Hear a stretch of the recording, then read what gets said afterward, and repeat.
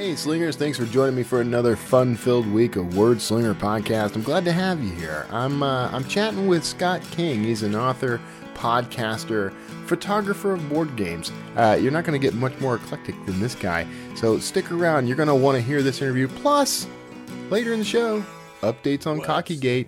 You heard it here first.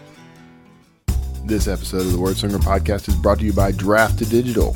Convert your manuscript, distribute it online, and get support the whole way at drafttodigital.com. It's the Word Slinger Podcast, where story matters. Build your brand, write your book, redefine who you are.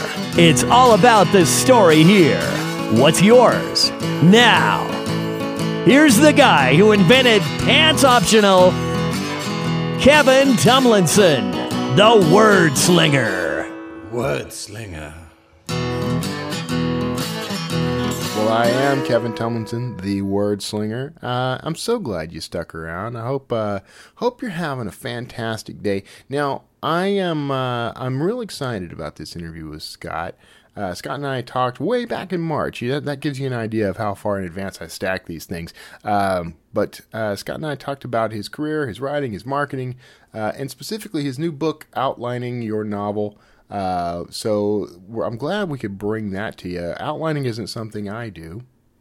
Maybe I should. Maybe I should give it a shot again. I've tried it a few times. It's not really my thing. But some could argue that I might benefit from the practice. So I may try that out. Now, before we get into this interview with Scott, and later, by the way, you're going to want to stick around for the news because I got some cool stuff you're going to want to hear about.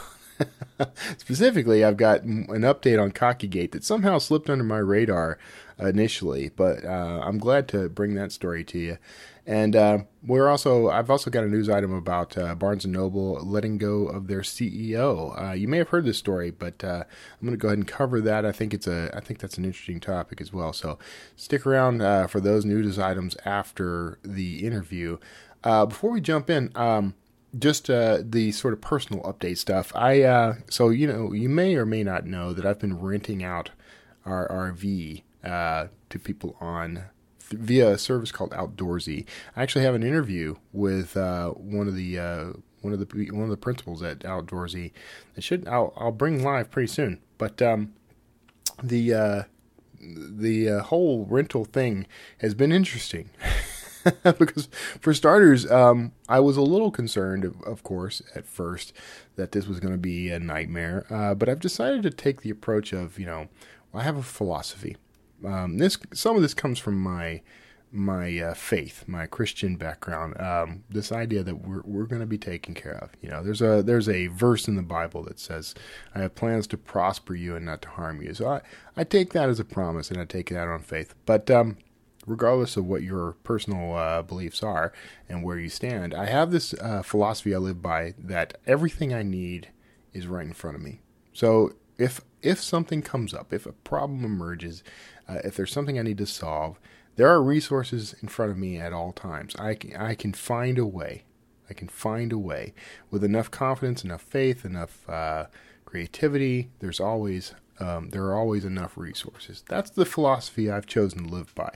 Whether or not you agree with that is up to you. But that has been tested severely over the past few weeks. So we've had 2 renters so far, and we've got more lined up. This has been a great opportunity for us. Because we have the RV, we're not living in it full time anymore. We can't travel in it all the time, so it becomes a source of revenue for us as we move on to other things. And we've got other plans, and renting the RV actually fits in with some of our future plans. But renting an RV is a business, just like writing. And with this business are challenges, and there's overhead, and there's things you got to deal with. The first renter, when we got the RV back, there were certain little things wrong. Minor, mostly cosmetic. The seats, the driver's seat, for example, had dry rotted somewhere along the way. And so their first trip, all the vinyl on the seat, the faux leather, comes flaking off. it's hideous. I don't like it. I'm going to find a way to fix that. Probably just a seat cover, but I'll make that aesthetically pleasing again at some point. It's just what I do. But there were other little things like the fan in the freezer stopped running, so the refrigerator wasn't cooling. That was an opportunity for me to learn how to fix that, and I did. The windshield wipers stopped working, and I've figured out what's wrong there, and there's parts missing from it, so I'm ordering parts. I'm going to fix that. The power seat stopped working. I have an electronics engineering background, so that actually helped me with this one. I was able to trace out what was wrong and fix that.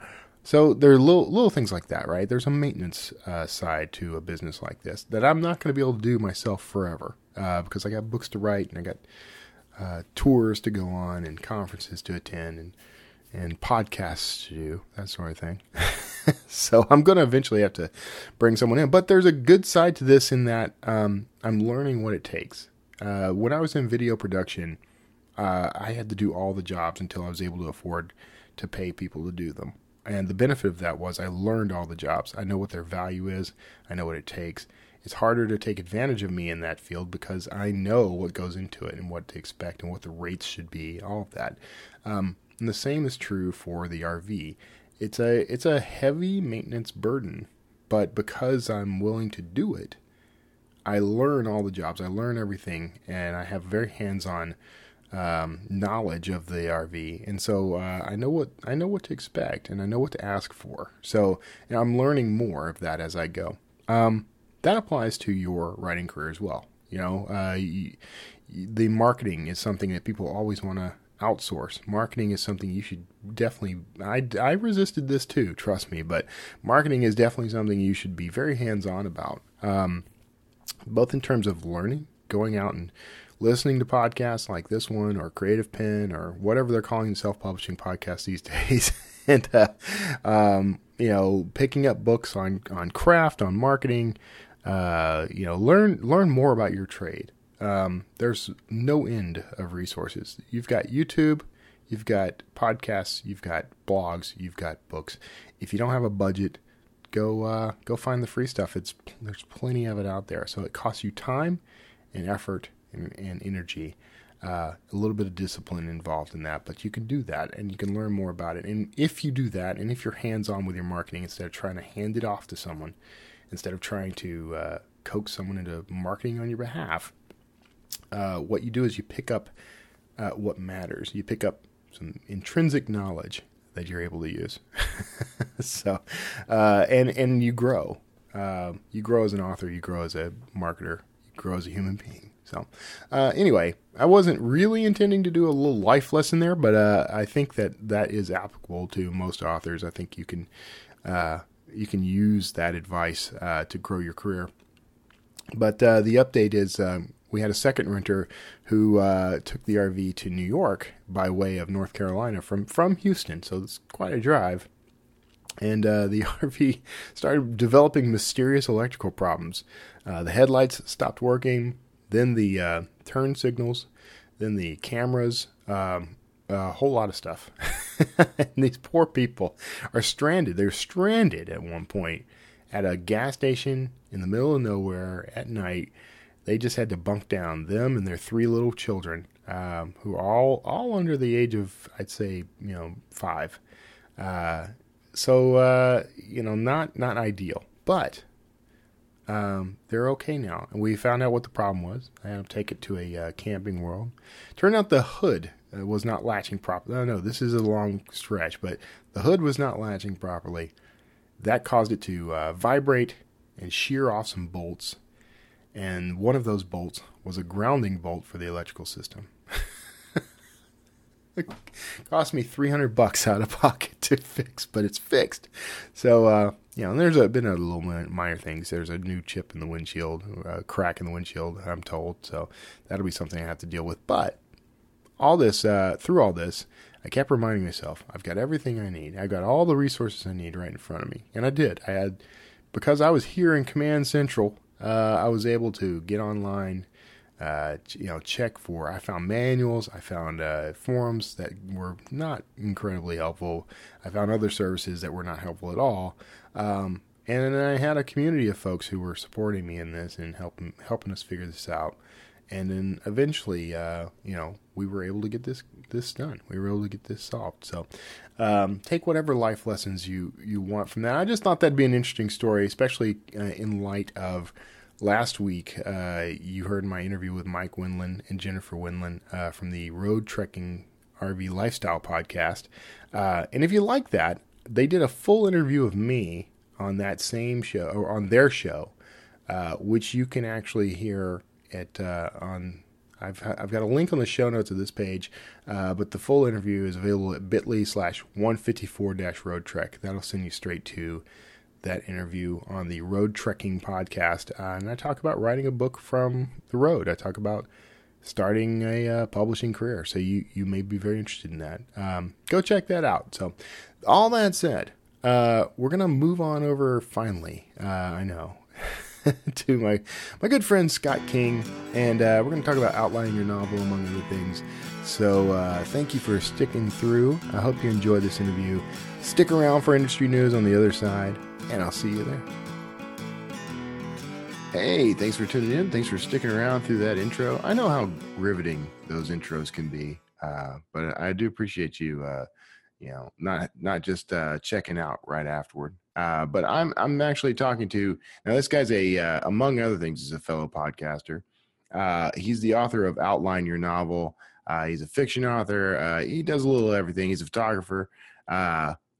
Scott, there's so much, man. I'm talking to Scott King. He's prolific. Emperor of all, is that what you said? I don't remember. I left off one of your titles. One of your I prefer to be addressed as King Scott King. King Scott King. How are you, man? I'm good. I'm glad to be here. It's nice to actually get to chat with you. Yeah. We've now I've been on your show forever ago. Was that pre-Draft to Digital? Was that on your show before D2D? I think it was like a week before it got announced, so you probably knew, and then you just kept it secret. Mm-hmm. That's how I treated everybody. I wasn't able to. I didn't know how much announcing I could do about it at the time, but there's been a lot that's happened since then. Now I just got back from Smarter Artist Summit 2018. Okay.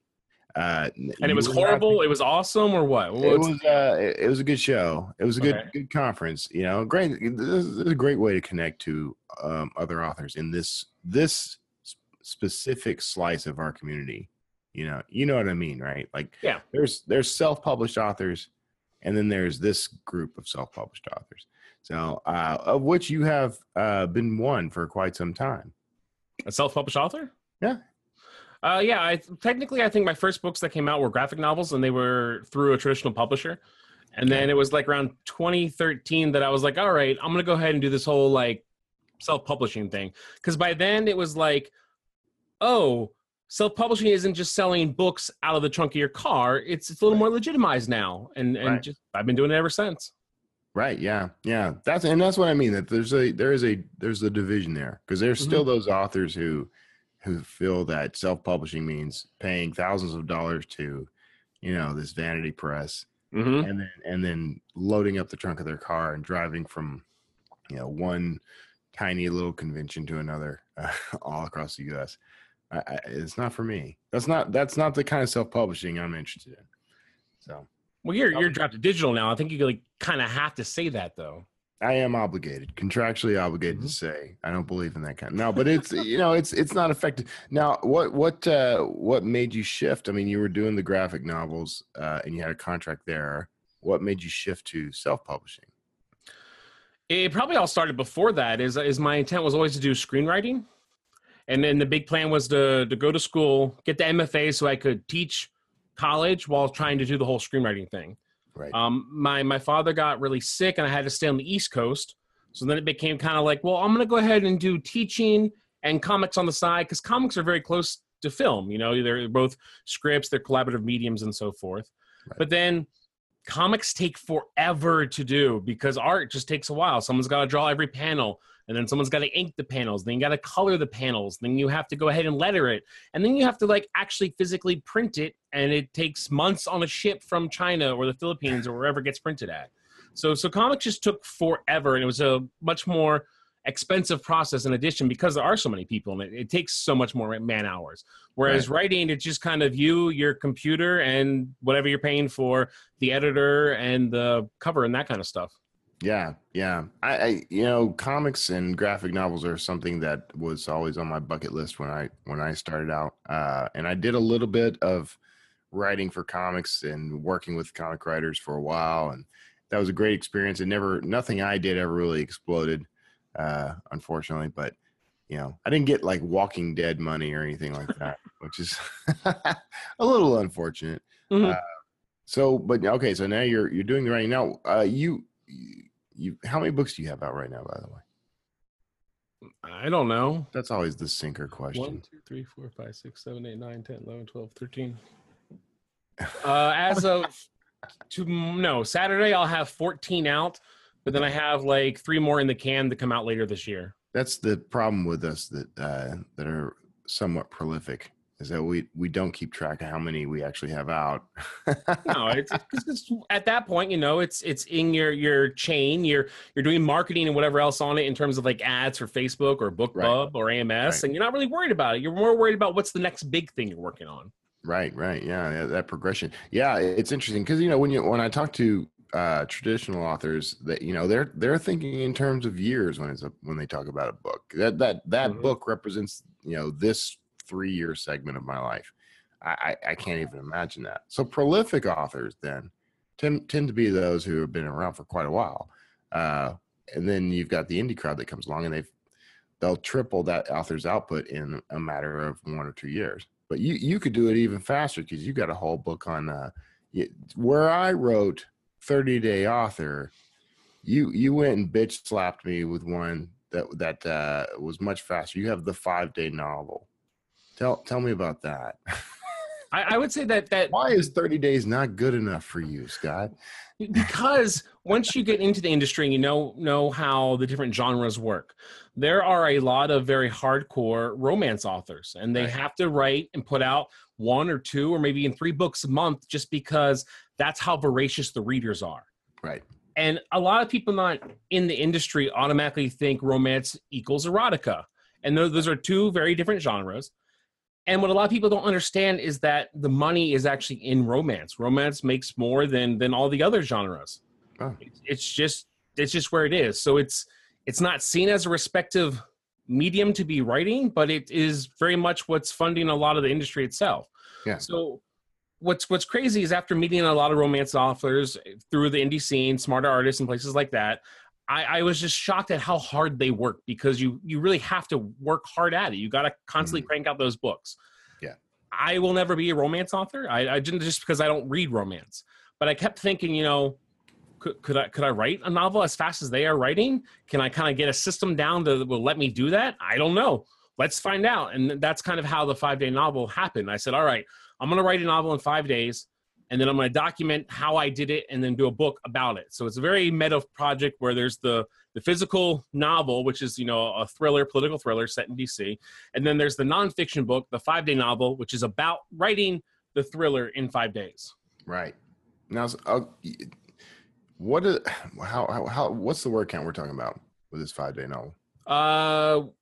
It was 50,000 plus I did like a backup short story. So it's just under 60.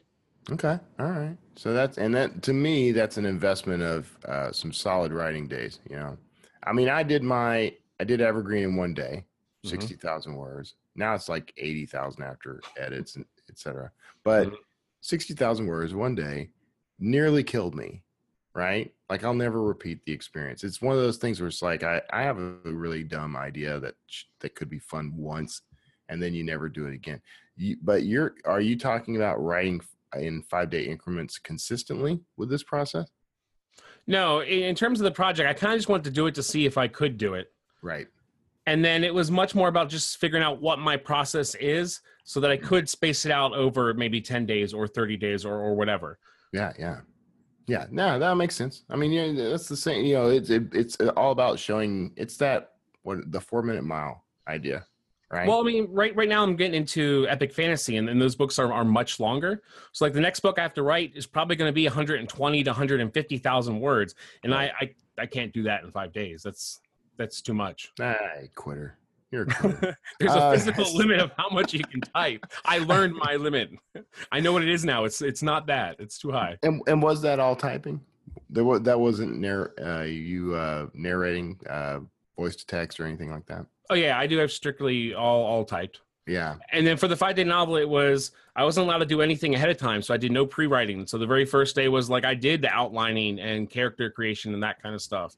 Yeah. And then I did the first draft, then I did the rewrites, then I did a polish and so forth, and then it got sent to the editor before the end of the 5th day.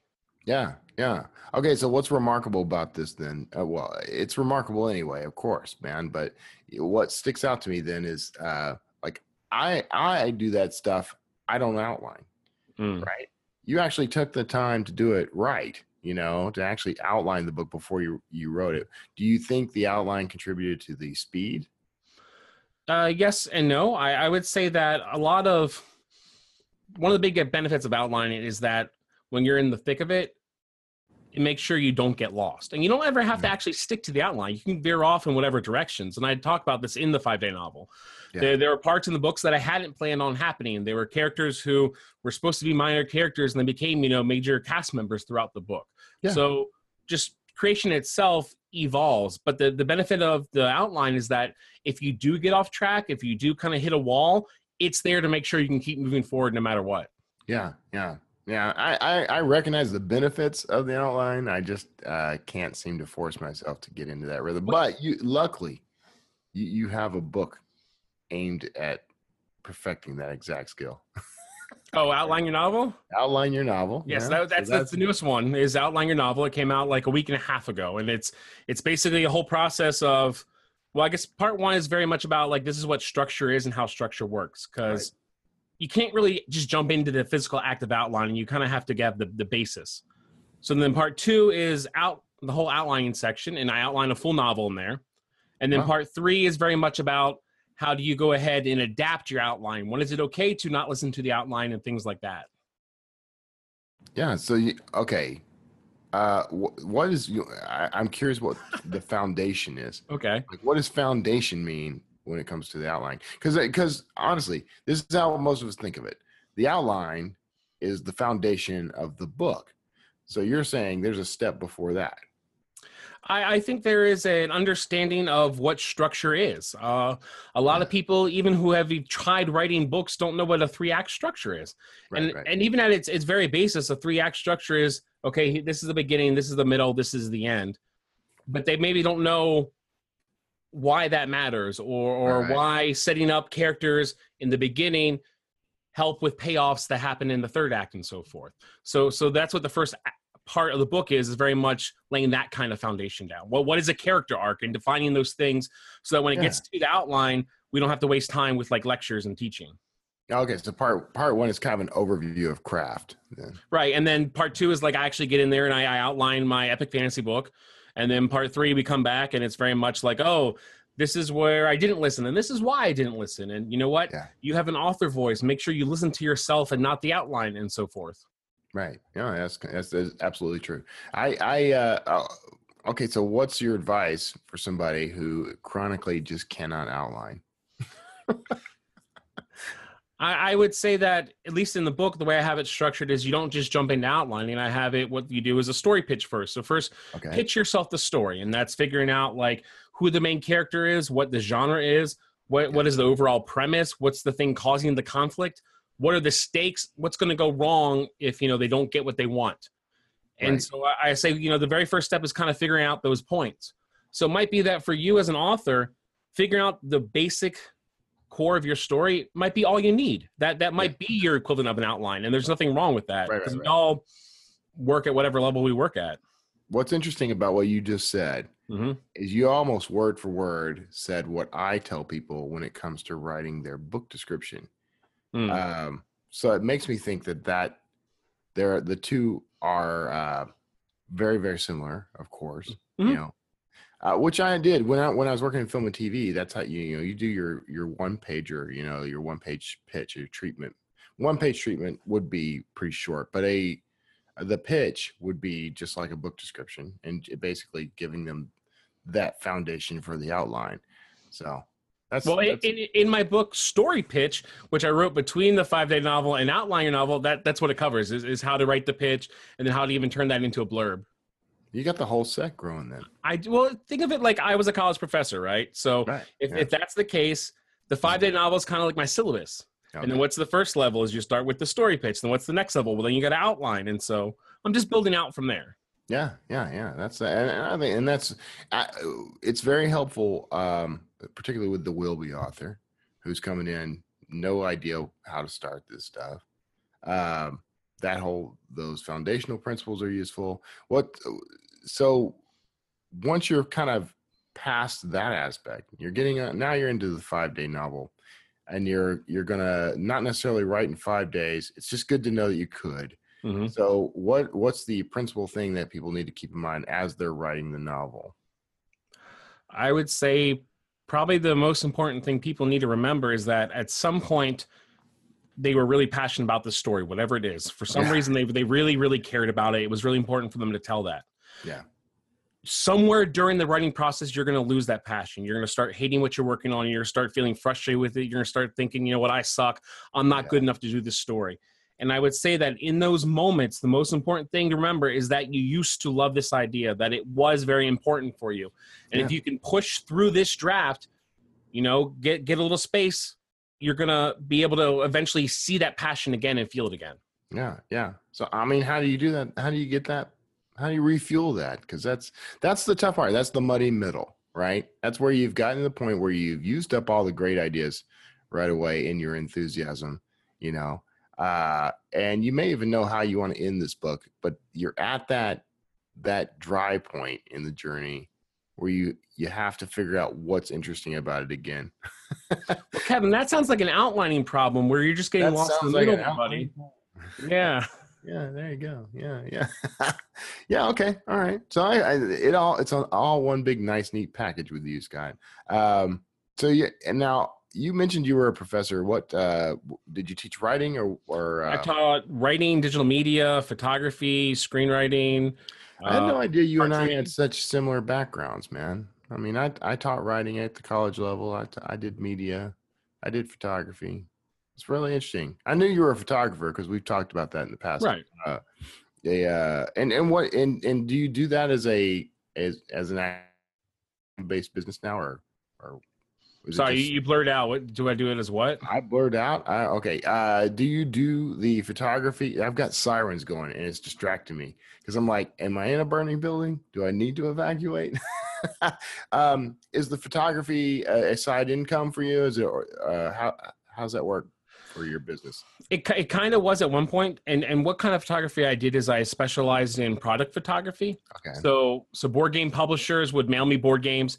I would take photos and those photos would be used for marketing overseas, or they would go on their Amazon page and places like that. They'd be printed for banners at conventions. I've kind of faded away from that as my writing has brought in more income. Mm-hmm. So at this point, it's maybe like 15% of what I'm making is photography and the rest is all writing. Still interesting, though. How often do you meet somebody who photographs board games? Well, until I was doing it, no one else was doing it. I kind of started it up, and now there's a few wannabe copycats, but they can't cut it. Yeah. Well, I was going to ask, how do you get to that career? How did you manage to land a bunch of clients to do, board game photography? Probably it was twofold. Is that we used to live in Maryland. Okay. And I was researching for a book, and I was thinking, okay, it'd be cool to have a character who designs board games, but I knew nothing about board games, so maybe I should learn about board games. Mm-hmm. And we went to a convention in Delaware called Unpub, and it's a convention for unpublished games. Okay. And so designers who have all these prototypes show up, and you play test the games, and then they tweak the games, then you go to the next table, but the person you just played with is already playing with new rules with new players. Okay. And so it was a really good look into how board gaming works, how publishing works, because there's a lot of publishers who showed up trying to pick up games. Oh, this is really good. If I can kind of develop this game, it might be a big hit and so forth. Yeah. So I kind of got exposed to the industry that way, and I had my camera and I took a bunch of photos. Hmm. And people were like, "Oh my gosh, these photos are so pretty!" And then someone was like, "Can I pay you for them?" And I was like, "I guess." And then my wife, who's a chemical engineer, she got a job offer in Texas, and it was like, "Well, chemical engineer makes a little bit more than a college professor, so let's move to Texas." Mm-hmm. We moved to Texas, and I was like, "Well, what am I going to do now?" It's like, "Well, I guess I'm going to do all writing and all board games." And that was like the final push is like, "Oh, I need to make income, so let's bring in the money." Yeah. That's so by accident. Well, no, I mean there was work there, and there was eventually intention. But you didn't enter that field saying, "I'm going to be a board game." Oh yeah, no, photographer." not at all. Mm-mm. Yeah. And I find that a lot of careers kind of start that way. I just think it's interesting, I mean, it's a bit of color in a career that, it's like, where did that come from? Completely out of left field. So, and something that, you rarely see on someone's resume. Board game photographer. Yeah. Now, so you're saying that's like 15% of your income ish. Mhm. And the rest is the indie author stuff. Yeah, And how do you tend to market your work? through advertising. Is it? I don't know. Was that a trick question? No. Just It's not a trick question, but I mean, I get a whole range of answers. Oh. Well, you know the industry as well as I do at this point, if not better. You've been it too. How do you sell your books, Kevin? Well, I'm saying, you're not talking to me though. You're talking to all 35,000 plus. 35. Yeah, you have that many listeners? Oh yeah, you didn't know? No, I had no know? idea. I thought I always dropped that little brag line in there. No, And that's pretty good. I'm impressed. That doesn't even put me anywhere near the greats, Oh. Joanna Penn, I saw her numbers when DDD decided to advertise with her, and I'm like, I thought I was good.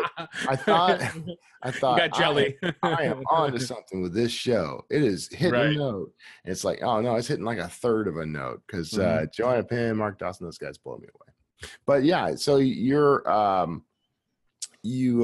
forget the initial question. I know it. I'm asking you about your marketing. Yeah. So you stick primarily, like exclusively to ads, like Facebook ads, Amazon ads, something like that? I would say most of my advertising goes into AMS ads, so Amazon Marketing Service ads, just because it's very easy. And once you know where your break-even point is, like for example, I know that on my nonfiction books, I can bid up to a certain amount per click. Okay. And if I stay under that, then I'm gonna not lose money. Yeah. If I go over that, it becomes risky. So once you kind of know what that break-even point is, it's very easy to go ahead and just throw a whole bunch of ads at it. Facebook, there was a much stricter learning curve. BookBub, I am still trying to figure out BookBub. Yeah. But I still do BookBub. I just haven't mastered it in any kind of way. I mean, I'll do their big, massive promotion, but I don't do their like CPC. Yeah, that's what I'm talking. Yeah, I do those, and they're hit or miss and random. Or if I'm like, okay, I got a book launch out, I want to make sure I do a big push, just get the rank high. I'll just throw it up, knowing I'm probably going to lose money. But yeah. So are you exclusive or wide? I am both. It just depends on what books. For example, the nonfiction books on writing, for whatever reason, they seem to always do better on Amazon no matter what. Right. So I don't have them wide. My middle grade books are wide. So it just kind of just depends. Yeah. No, that's a strategy. And that's, and that's what I find too, actually. The nonfiction stuff tends to always sell better on Amazon, almost exclusively on Amazon.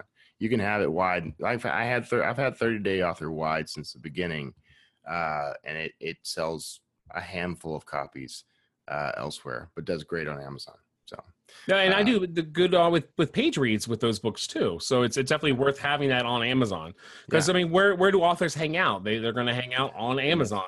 Right. Yeah, it's marketing 101, right? You go where your audience is, and you tune to that audience. So that's great. And so you're. I do appreciate that you are the AMS ads have been the most effective for me.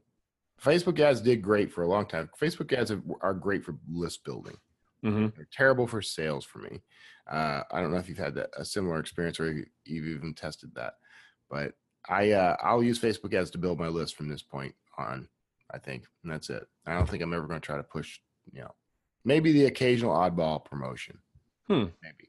I've done okay with Kickstarter because I do an annual board gaming calendar every year, and my Facebook ads for those for some reason do really really well.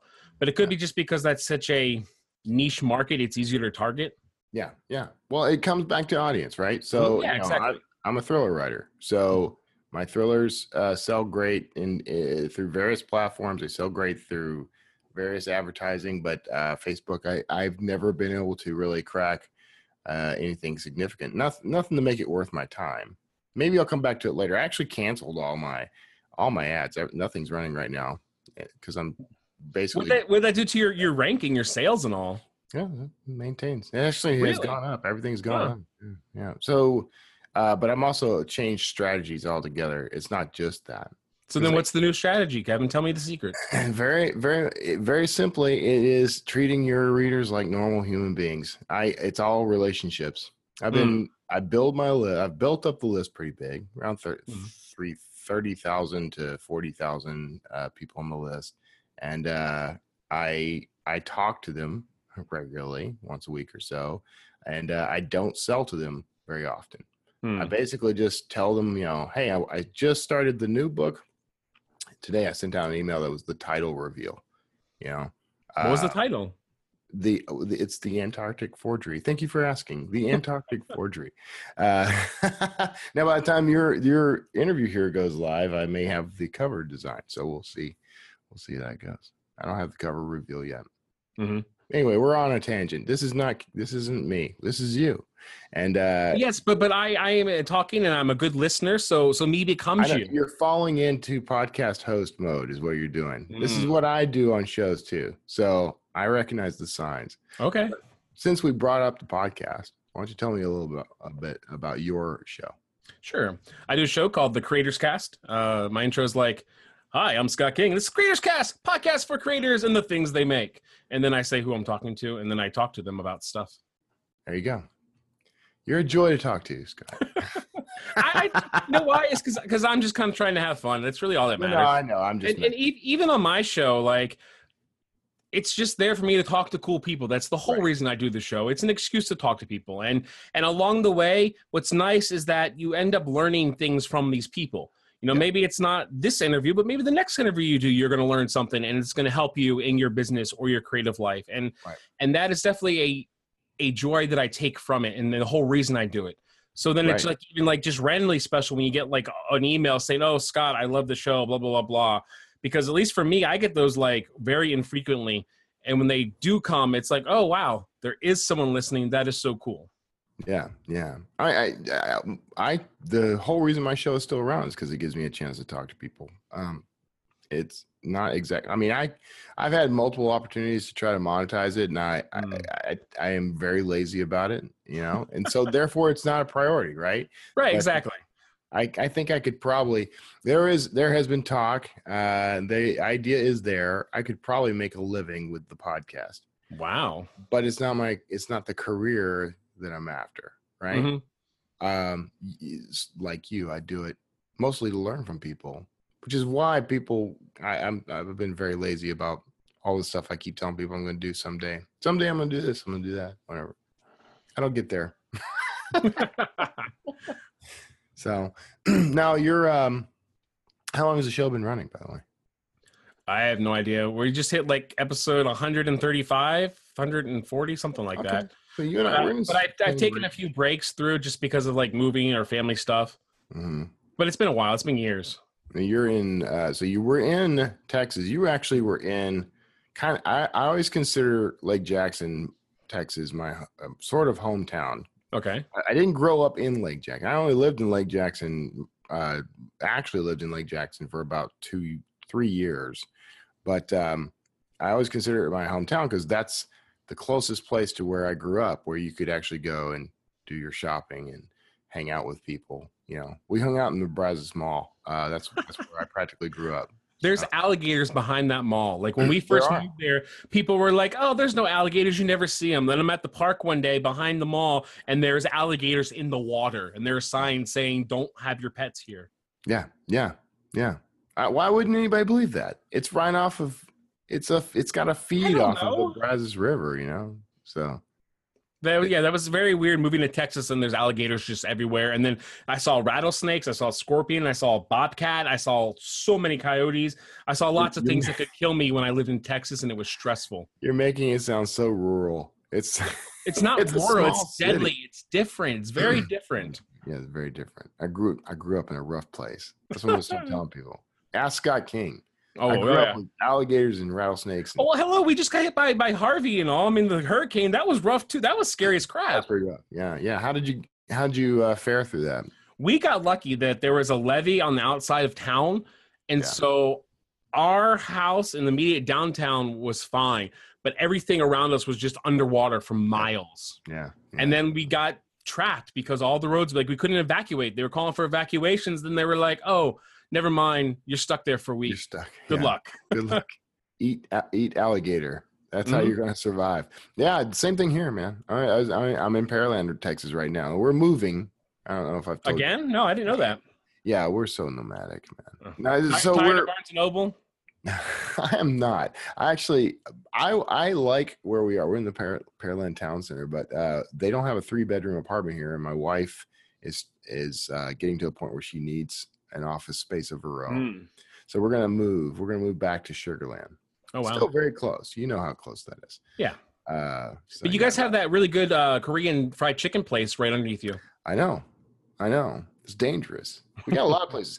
This is one of the best places to be me that I've ever lived in, because I'm 5 minutes from bookstores. I'm 5 minutes walk, and that's if I take my time. That's if I amble, right? But I've got bars. There's a hotel bar I can see from my window right now.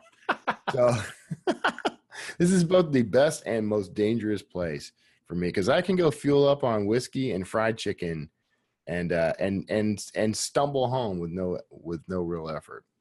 Cholesterol is through the roof right now, man. That's neither here nor there. Where you're living now, you're in Pennsylvania. Are you in Pittsburgh?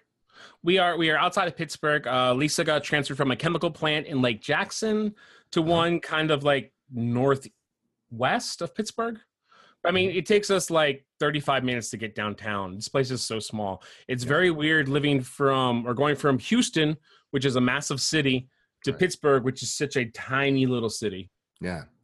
I've been there several times. As you and I discussed before the call, I've got some family. It's actually my wife's family. But I've spent a lot of time there. Now, the Nebula Awards have been there the past couple of years. So maybe you can go attend that. They happen in May, and I have tickets. Excellent. I don't think I'm going to this one. I think Dan Wood and the other folks from Draft Digital will be there. Oh, that's cool. I know Craig Martell's going because he was nominated or is nominated. I can't remember. Data Guy is going to be there. Oh, really? Yeah. I know Data Guy was a real person. I've always thought it was going to be like a group of people. I always kind of assumed that too, and now I know better. But I always thought Data Guy. I literally did think that Data Guy was not an actual human, but several people contributing to Author Earnings Report. But it's one person. That's impressive. One person. But we should just keep that rumor going anyway. Okay, yeah. I'll tell everyone that he's multiple people. One of Data Guy will be Data Guy. And then when you meet him, just insist that you know his secret. I know you're number 3. I know. Kevin Tomlinson told me. You're like the Culper spy ring. You're a numbered individual. Tell him Kevin Tomlinson told you that. He won't know who I am, but I'm sure that will go. The Drafted Digital guy that's not Dan Wood told me that. It's amazing how often I'm introduced as the other Drafted Digital guy. Yeah, I figured. I just assumed. I'm making an effort to change that. Soon it'll be the other way around. You okay? Words. So you're in Pittsburgh. You're continuing to do this is interesting because your wife's job is determining your locale. Right. How much of an adjustment has it been? Clearly, you work from your home office primarily, right? Although you went to coffee shops and stuff. Yeah. I track you, so yeah. Coffee shops are my go-to place. So when we were picking on what town to live in, we went to all the coffee shops until I found one I liked. I got it down to like 2 places, and then I had writing days in each place decide which coffee shop I like better, and then we moved to that town. See, that's a concession. I like that. Your wife made that concession. I'm going to uproot you and move you across the country, so therefore you get to pick the town based on the coffee shop you like. Well, it wasn't the only factor. We did like the house, but that was one of the main factors. Is this had a way better coffee shop. What's the town? What town are you in? Beaver, Pennsylvania. Okay. It's got like 3,000 people. So we went from like Lake Jackson, which is like 30,000 people, to Beaver, which has 3,000. Yeah. Which is really weird because even like let's say Pittsburgh, which I think is like 300,000 people at most.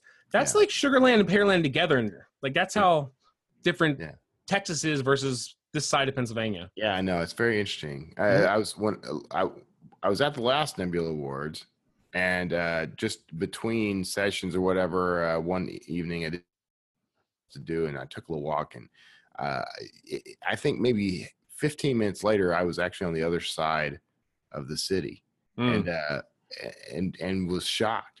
But Bill Cosby was on trial in the city while I was there, so that is really weird. Yeah.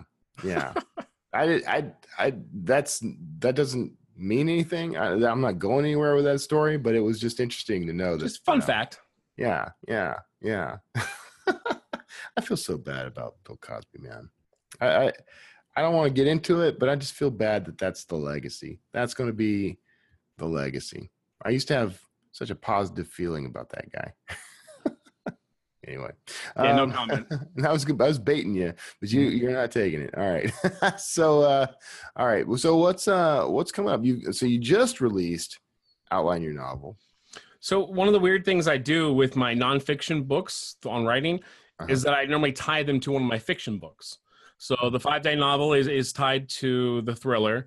The story pitch is tied to my dystopian, and Outline Your Novel is tied to epic fantasy. So my big epic fantasy book is coming out in like 2 days. Oh, okay. And then I'm launching a full series after that. What's the title? What should we look out for?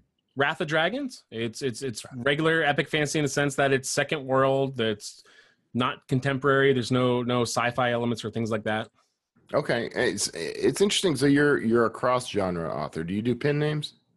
No, because I have too much of an ego and I like my name and I just want to be Scott King. I'm the same way. It's really what it comes down to.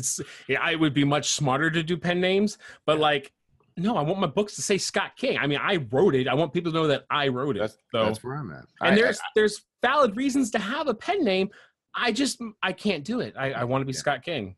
I do think sometimes I wish I had actually done a pen name from the start, just because Tomlinson is a very difficult name for people. Because and I always knew this, but it's really being accentuated online when people review the books, because it's always it's Kevin Tomlinson with an O, or it's or they'll throw a B in the middle of there. So that's a little problematic. But I'm gonna take care of that by just becoming incredibly famous. Do it. Yeah. So, and Scott King, that's a great author name. It just my problem is Coretta Scott King. So Martin Luther King Jr.'s wife, because like no matter what I do, my legacy is not going to compare to her legacy. So she does beat me in a lot of searches. Yeah. Luckily, she didn't really write books. There's just books about her. Yeah. Well, now here's what you do: write a book about her, and then you tie the whole thing together. No, that'd be so confusing at that point. It's meta. That's so meta. Create a board game about her. I could do that. Create a board game about her, and then write the novel about the guy who created the board game about her, and then do another nonfiction book about creating a board game and basing a novel on it. Guess you do the fictional adaptation of the board game and then the nonfiction behind the scenes about it. I guess that could work. Yeah. I'm writing this down. I'm 98% sure that nobody listening is following that part of the conversation right now. All right. Well, look, we're at time, and we'll go ahead and wrap up. What's coming out next? Besides, you got the epic fantasy. What was it called again? I'm sorry, I lost it. Wrath of Dragons. Wrath of Dragons. What's coming out beyond that? You said you got some planned. So in regards to the kind of indie scene, it's very hot right now to write a book and then really quickly put the next book out. Yeah. I'm not a fan of that, especially with stuff that requires a lot of world building. So what I'm doing is between the main novel releases, I'm releasing anthologies of short stories. So there's going to be, in April, we're going to come out with a short story collection. In July, there'll be another short story collection. And then book 2 of the Epic Fantasy series will come out next fall. Oh, that's fantastic. That is actually a great strategy. So they're all timed 3 months apart. So, algorithms and that kind of magic stuff. Yeah. So the short story anthologies, are they tuned to your specific, the worlds that you've built? Oh, yeah. And some of them are stuff that's set like 200 or 300 years before the main story. Some of them are with the main characters. Some of them are with side characters. And those books seem to be ranging about 25,000 to 30,000 words each. That's fantastic. So it's still enough that, you feel like you get story and can kind of hold you over. Yeah, no, that's fantastic, man. I keep threatening to do something similar, or at the very least, I wanted to start staggering novellas or short stories between each book. Mm-hmm. Did not do that between my last thriller and the one I'm writing now, because I went back and re-edited and fixed the first thriller in that series, which had lots of problems. Whoa, wait, hold on a second, because this is a big deal. Last time we talked, you were like, oh, I never rewrite. I never edit. Oh, I would never hire an editor. Oh, so this is amazing that you were like, you know what? I've grown. I can reflect on this work, and I want to make it better. I think that's a big step, Kevin.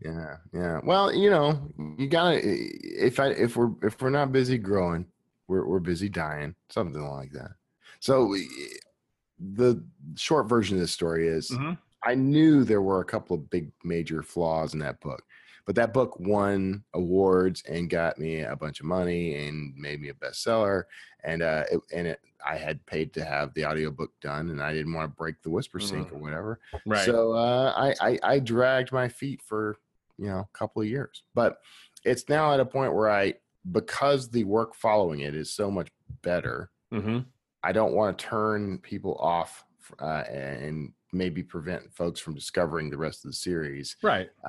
But honestly, it still got 5-star reviews. It still did very well. So it didn't bother people too much. It just bugged me. But it's all fixed now. And it even got a nifty new cover. So I think that is very cool and very exciting. Yeah, man. I appreciate that. That does seem like the kind of thing that you would be on board with. You're a progressive sort. Well, just improving your work, no matter what stage you're at, I think is a good thing. And sometimes you need to do it just for yourself. Yeah, exactly. All right. So where can people find Scott King's work online?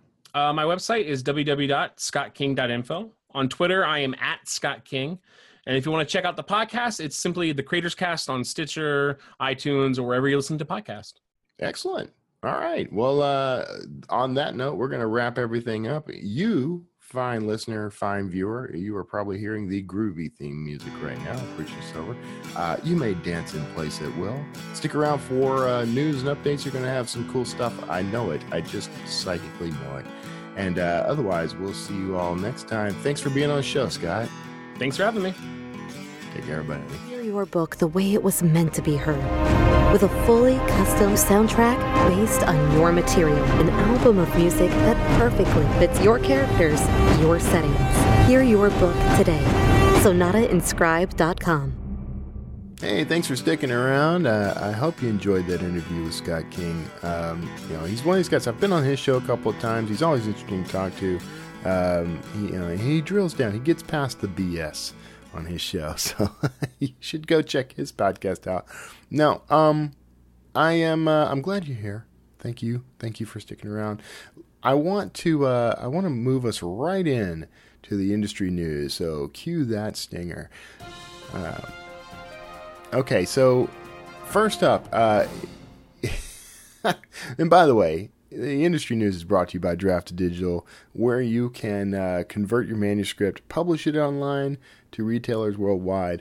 Get support the whole way. Draft Digital is the best, fastest way to get your book to readers who love it and want it. So go check them out at draftdigital.com/wordslinger, and you'll help me out a little. So thanks for that. Okay, let's get into it. So this week's publishing news: Barnes & Noble fires its newest CEO with no severance pay. Now, if you haven't followed this story, this broke just before the U.S. Independence Day holiday. The CEO, and I may butcher his name, Demos Parneros. Demos Parneros. All Barnes & Noble would say about the incident is that they cited violating company policies.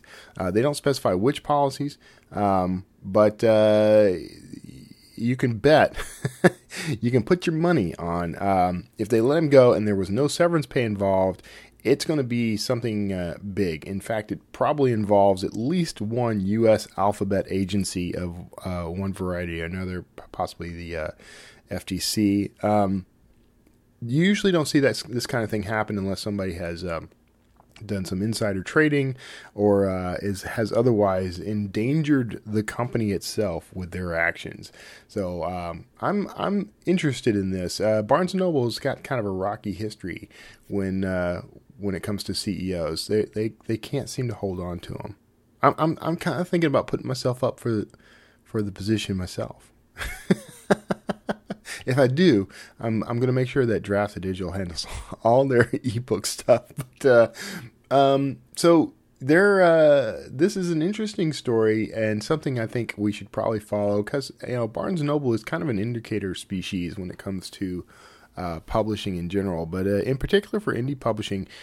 Unlike Amazon, it isn't a top leader, but it's big enough that we can kind of see sort of the shift in motion, if you will, the way the industry is turning. So it's something we need to pay attention to. So I don't know. There's no word yet, and I'm going to be watching this story to see what happens. But Parneros he joined the company in 2016. He became the CEO in 2017. So you can see there's not a lot of gap there. I mean, here we are in 2018. We're just in July 2018. So he spent about a year in holding that office, and he's out. So a lot of execs in Barnes & Noble didn't think he was a good fit for the role. And some of the things he proposed to bring the company around and kind of salvage Barnes & Noble, in their efforts to maintain a sort of market dominance, they were not great ideas. I mean, if you talk to, this is the guy. I believe this is the guy. Now, if I'm attributing something to him that wasn't his fault, I apologize. But I believe this is the guy who decided that they should make Barnes & Nobles into more of like a wine bar. Focus on the restaurant side of things, sell more, a bigger variety of merchandise beyond books, which they already do some of this stuff. But, the wine bar aspect of it, I would probably enjoy that, but I can't see how it's going to save them, because everyone knows restaurants always do well, right? And everyone has said at one point or another, where I would like to go for a nice glass of wine? Barnes & Noble, because the screaming toddlers over in the kids section would accompany this wine perfectly. So under Parneros' tenure, Barnes & Noble shares lost 32%. They downsized by 32%. And there was little change after hours Tuesday. Stock has fallen more than 10% so far in 2018. Stock on the decline. CEO having some the kind of trouble that warrants letting him go without severance pay. I don't know. I hate to predict it because I love Barnes & Noble as an environment so much, but I really can't see how Barnes & Noble is going to survive another 5 years, 2 years even. So let me know what you think about this story. Now, you can find this, of course, if you go to wordslingerpodcast.com, if you go to the show notes for this episode, or if you look down into the show notes on YouTube, there will be a link, but you can find it at bit.ly/154-BN. That'll take you to the story that I've been referencing on CNBC. Now, next up is English rapper Stormzy, English rappers everywhere. English rapper Stormzy launches a book publishing imprint and announces his own book as the inaugural book of this whole thing is, according to him, it's all about the voices of a new generation. And of course, he's the first voice in that generation. This is interesting in that, we've got an environment now. To me, this syncs up well with the indie publishing movement. we now have the ability to create imprints, and if we have a platform above and beyond books, we can leverage that platform in creating a publishing imprint that could shape the world around us, that could actually change the way we interact as human beings. Stormzy is not a rapper I've heard of. He's not a media personality I'm familiar with. I will freely admit, although maybe I've seen his stuff or heard his stuff. But he's going to be publishing a book on his own imprint called Rise Up. That's his story, and you'll be able to check that out. And of course, what they're doing is aligning with Penguin Random House's William Heinemann division, and it's going to be called Murky Books. Actually, it's going to be called #Murky Books with a space. So I think this is a dumb idea, honestly. If you're going to name a company with a hashtag, then don't put a space in it, because you can actually use the name of you can use the hashtag to promote the brand, whatever. But I guess my feeling is he's doing this all wrong. So this voice of a new generation is not starting off on a good foot, in my opinion. but the artist himself, Stormzy, says that when I was in school, I fell in love with literature, and looking back, it's safe to say that this was the start of a lifelong journey with words, poetry, and writing. I read books religiously, and often wrote poems which were undeniably setting me up for a career as a songwriter and a rapper.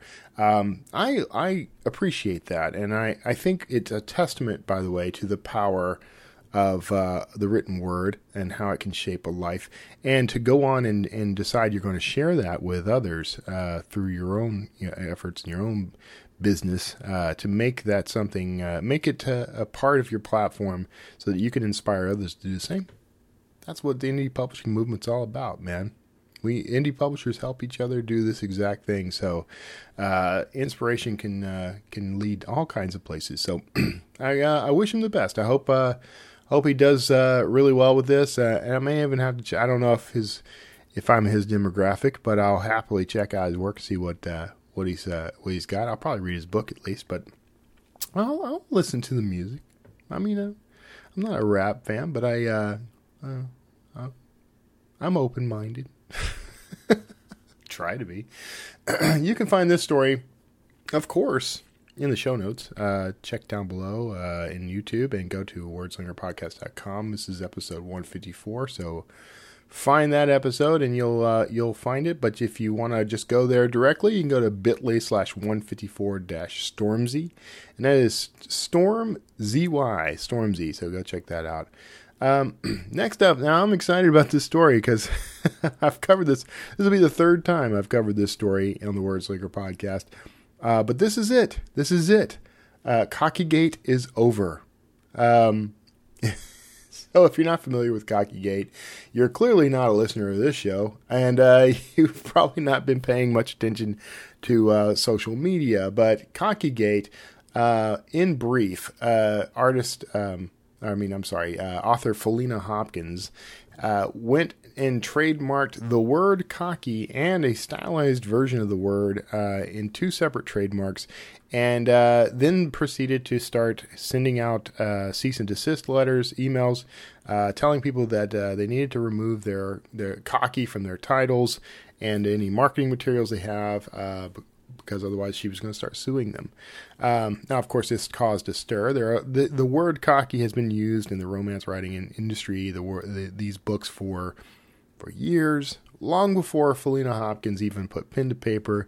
The word cocky has been used in romance titles. So there was a lot of question. And there were a couple of things. There's a question about first use because she was not the first to use cocky as a title. And it was only part of a title. That was another issue. So you can't copyright just part of a title. Although she argued that would be like saying Star Wars: The Force Awakens couldn't be a copyrighted or trademarked title because it's Star Wars is only part of the title. I disagree with that, and so did the courts.